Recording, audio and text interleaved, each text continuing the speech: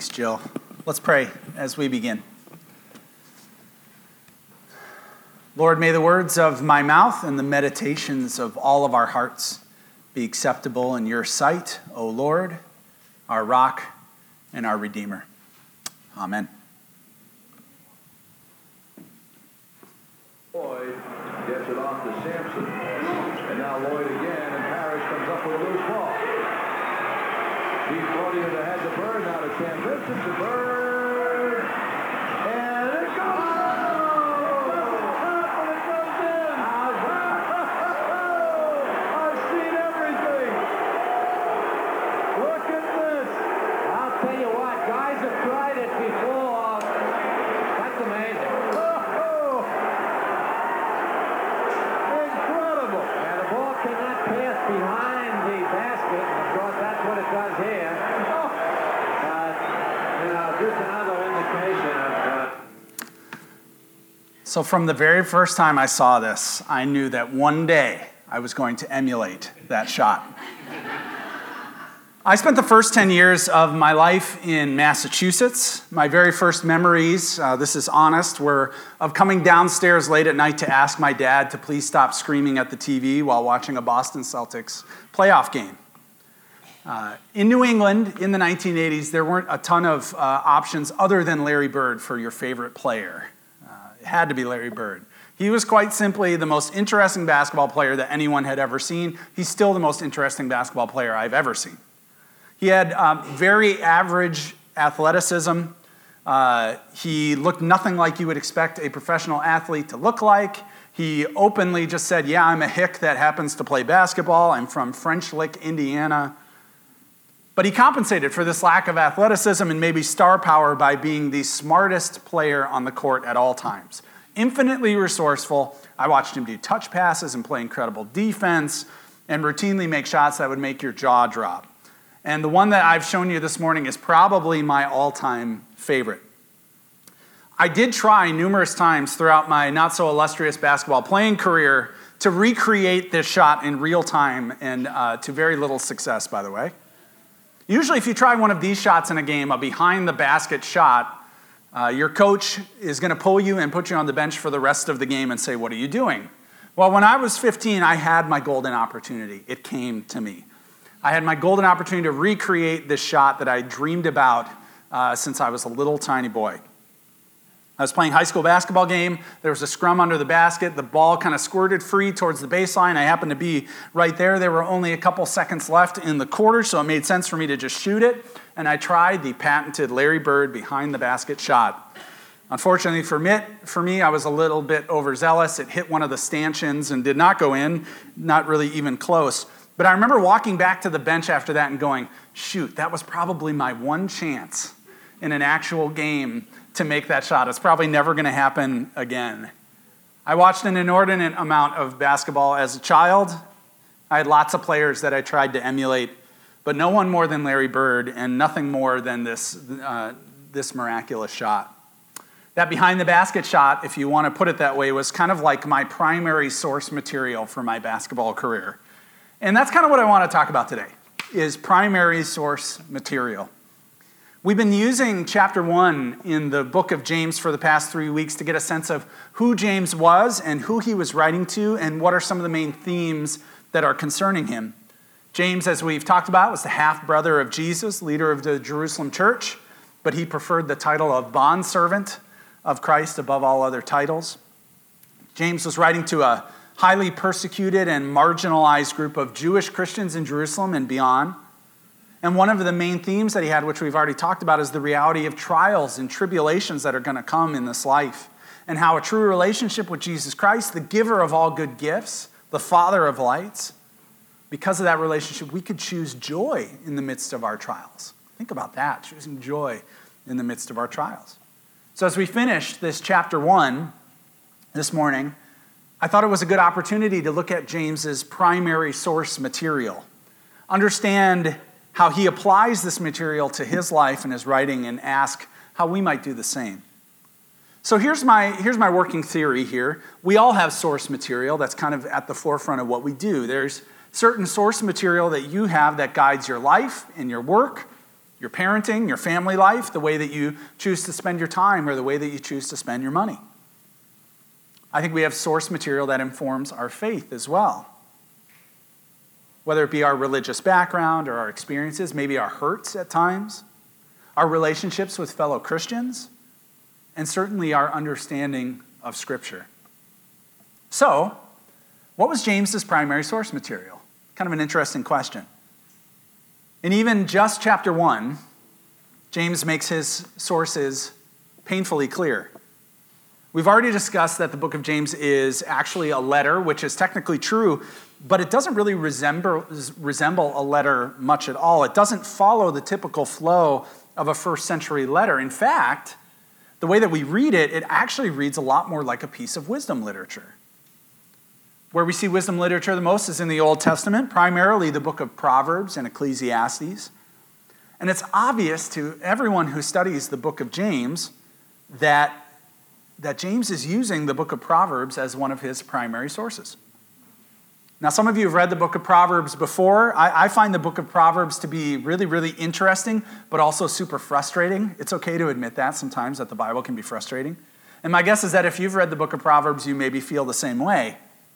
There are several themes in the book of Proverbs, like wisdom versus folly, or the rich versus the poor, or the young versus the old, and it's a collection of sayings that are meant to lead us towards wisdom in different areas of our life and stages of our life.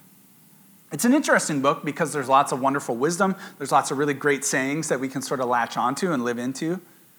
But it's an immensely frustrating book, at least for me, because oftentimes it seems like one verse has nothing to do with the next verse, which had nothing to do with the verse that came before it. And it doesn't seem like there's much of a context that pulls it together.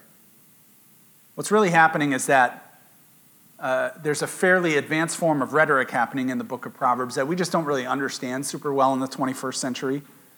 But those who are frustrated with the book of James, and there have been a lot throughout history who've been frustrated with the book of James, this is usually one of the reasons why they're frustrated. It's the same reason.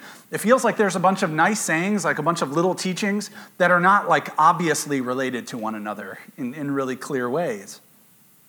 While there are 7 major topics in James, you can see them here: patience, wisdom. There's quite a bit on the rich and the poor. There's the tongue, which is part of our topic today. Prayer, sickness and sin, and faith and works. And you can even see there, James is jumping around between these themes, isn't he, throughout his book. These are also, all of these, are prominent themes in the Old Testament book of Proverbs. The vigorous and fresh writing style of James is pretty similar to Proverbs. He uses short, vivid sentences like Proverbs. He's fond of making comparisons with nature, like waves and sun and flowers and planets and animals, to give his teaching sort of concrete expression. Proverbs does the same thing.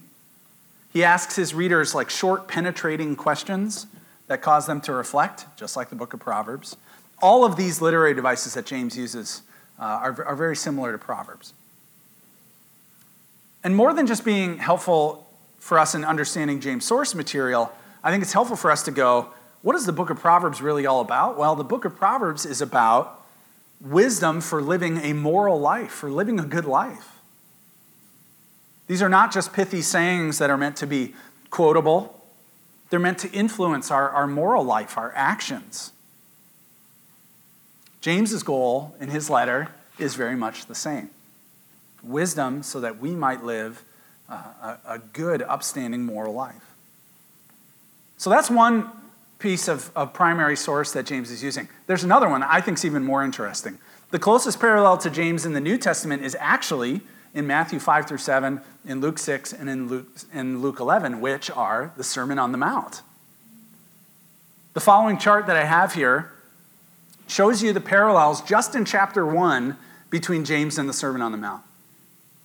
And you can see that every section of James in chapter 1 and in all chapters of James, there's an echo in every single one of them to Jesus' teaching in the Sermon on the Mount. The similarities are so numerous that some people actually think that James's letter is really a commentary on Jesus' teaching in the Sermon on the Mount. So if the sermon is really about wisdom from Jesus, then James is taking these teachings and he's He's presenting it in a fresh new way for a new generation. Some of the parallels with the sermon are really, really clear, near verbatim quotations. Some are clear references, and then some are more kind of vague allusions. But the recognition that James is intentionally taking the teachings of Jesus and putting them into the situation that he's facing, at least for me, increases my appreciation for him as an author and why he's doing what he's doing. As we'll see below, James is not a legalist, but rather one who is serving the church by calling it back to be the community that Jesus intended for it to be. A faith that is meant to lead them towards a righteous, morally upright life that changes the world. I find it extremely helpful to understand James's primary source material as the book of Proverbs and then Jesus' teachings in the Sermon on the Mount. It helps me to understand the heart behind his letter. These two sources are really like ideal sources to begin a conversation about how it is that we're supposed to live as children of God and as followers of Jesus. And this is exactly what James does at the end of chapter 1, our verses for today. So with that source material in mind, Proverbs, Sermon on the Mount, I want to take a look at the key verses in the middle of this passage. This passage, which was read for us, is actually kind of in three parts. And a lot like the book of Proverbs, it seems to sort of skip around from one truth to the other without a ton of connection. But as we look at the structure, James is actually pretty intentional about this. He's trying to do something pretty intentional. He's just finished a section on how trials can lead us to a more mature and wise faith. And then in verses 19 through 21, he talks about our words, our tongue, the words that we choose to use. And then in those key verses, 22 through 25, he jumps to the image of God's word as a mirror that we peer into. And then in verses 26 through 27, he goes back to the tongue. He goes back to our words and how they can keep us from the pure religion that was intended for us. So what seems disjointed is actually an interesting rhetorical technique for James. You give an example, and then you explain why that example makes sense, and then you come back to the example and you drive it home. It's sort of like what we do every Sunday when we preach a sermon. So that middle section, verses 22 through 25, they're key because they modify the truth about the taming of the tongue. So let's look more closely at those verses. I want to read them again. But be doers of the word, not merely hearers who deceive themselves. For if any are hearers of the word and they're not doers, they're like those who look at themselves in a mirror. For they look at themselves and on going away, immediately forget what they were like. But those who look into the perfect law, the law of liberty, and persevere, being not hearers who forget, but doers who act, they will be blessed in their doing. So what does this passage mean? Remember, when we talk about being a hearer of God's word, that there was no such thing as the New Testament in written form when James was writing. And while there would have been Old Testament scrolls available in the temples and the synagogues, most of the Old Testament would have been passed down orally. James was part of an oral tradition. So we know that James's primary sources were the book of Proverbs and the Sermon on the Mount, but they weren't source material in the way that we think about them, like underlined passages in our Bible or verses that we printed out and put in a visible place in our house. No, they were oral tradition. They were spoken over and over again in the home and in the family and in the church, and they were recited. And apparently, that oral tradition, especially of those two sources, made a great impression on James. Here's where I'm going to make the connection here. That oral tradition is sort of like that Larry Bird shot. Okay, hang with me. My brother and I saw that shot, that behind the basket shot, on a nightly news highlight reel. We didn't see it in real time. We just saw it on the nightly news. This was well before YouTube. I didn't have it on VHS at the time where I could, rewind and then watch it over and over again. But that shot lived on because of our memories of it. Because my brother and I were so infatuated with it that we began to relive and reenact that shot all the time. We practiced that shot over and over again just from watching that one highlight video one time. It lived in infamy, and its legend grew stronger because we kept it alive in our backyard and in our driveway and in any gym we happened to be in. It's something that we lived, we enacted in hopes that we might be able to use it someday. Well, I can imagine that James heard Proverbs, heard the Sermon on the Mount as part of that oral tradition, and he kept it alive by reciting it and passing it on to others and practicing it in his life. And here's the point of the image that he uses in this text. We desperately need to live in perpetual remembrance of the image that we see when we peer into the mirror of God's word.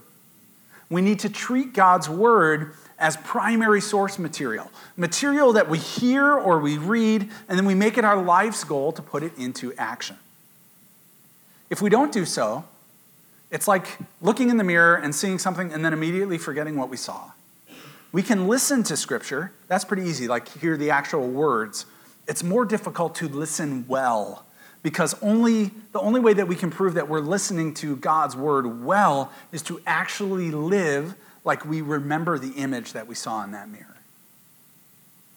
And here's the beauty of it.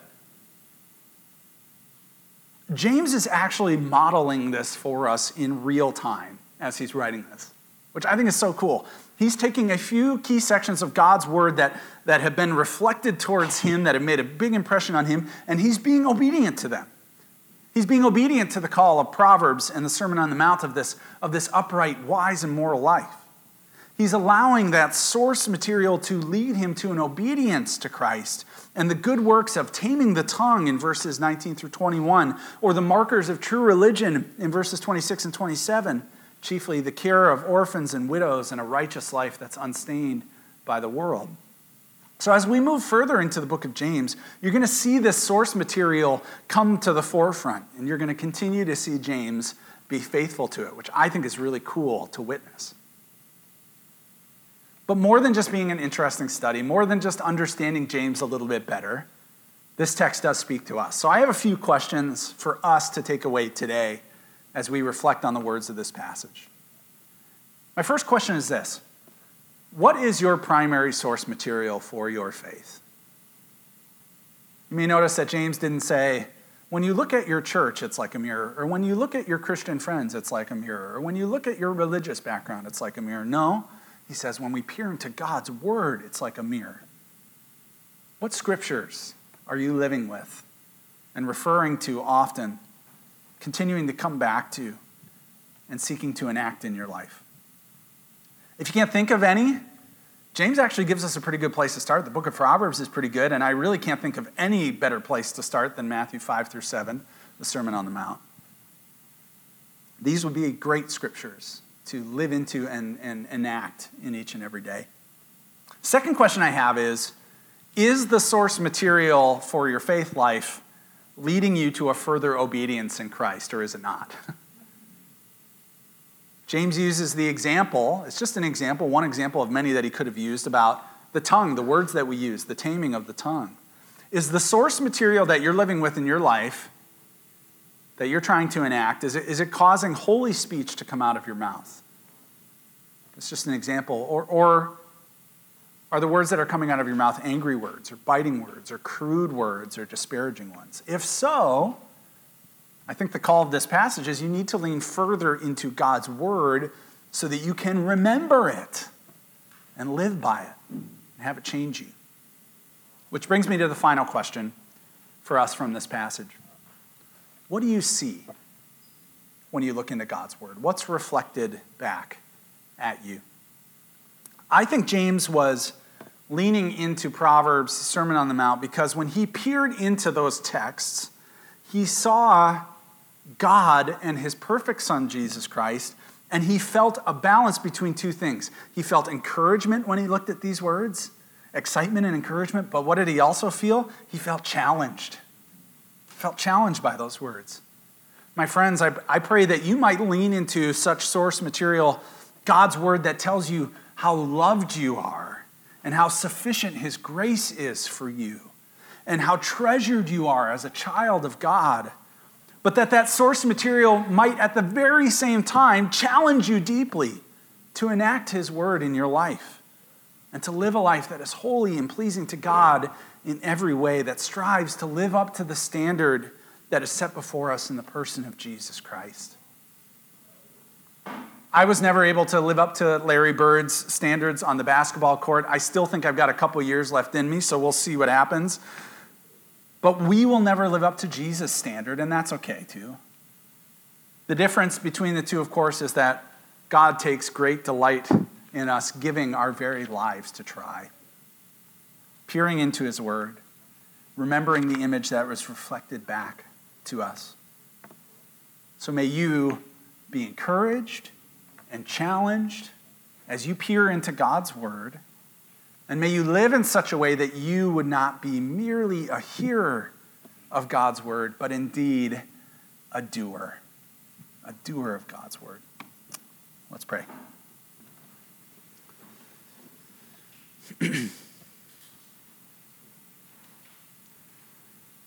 Lord, would you open our ears so that we might listen well?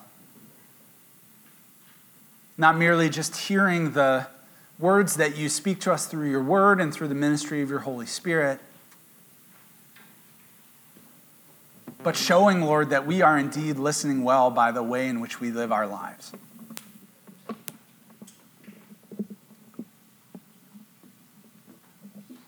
Lord, would you give us the courage to not merely just hear your word, but to be doers of your word.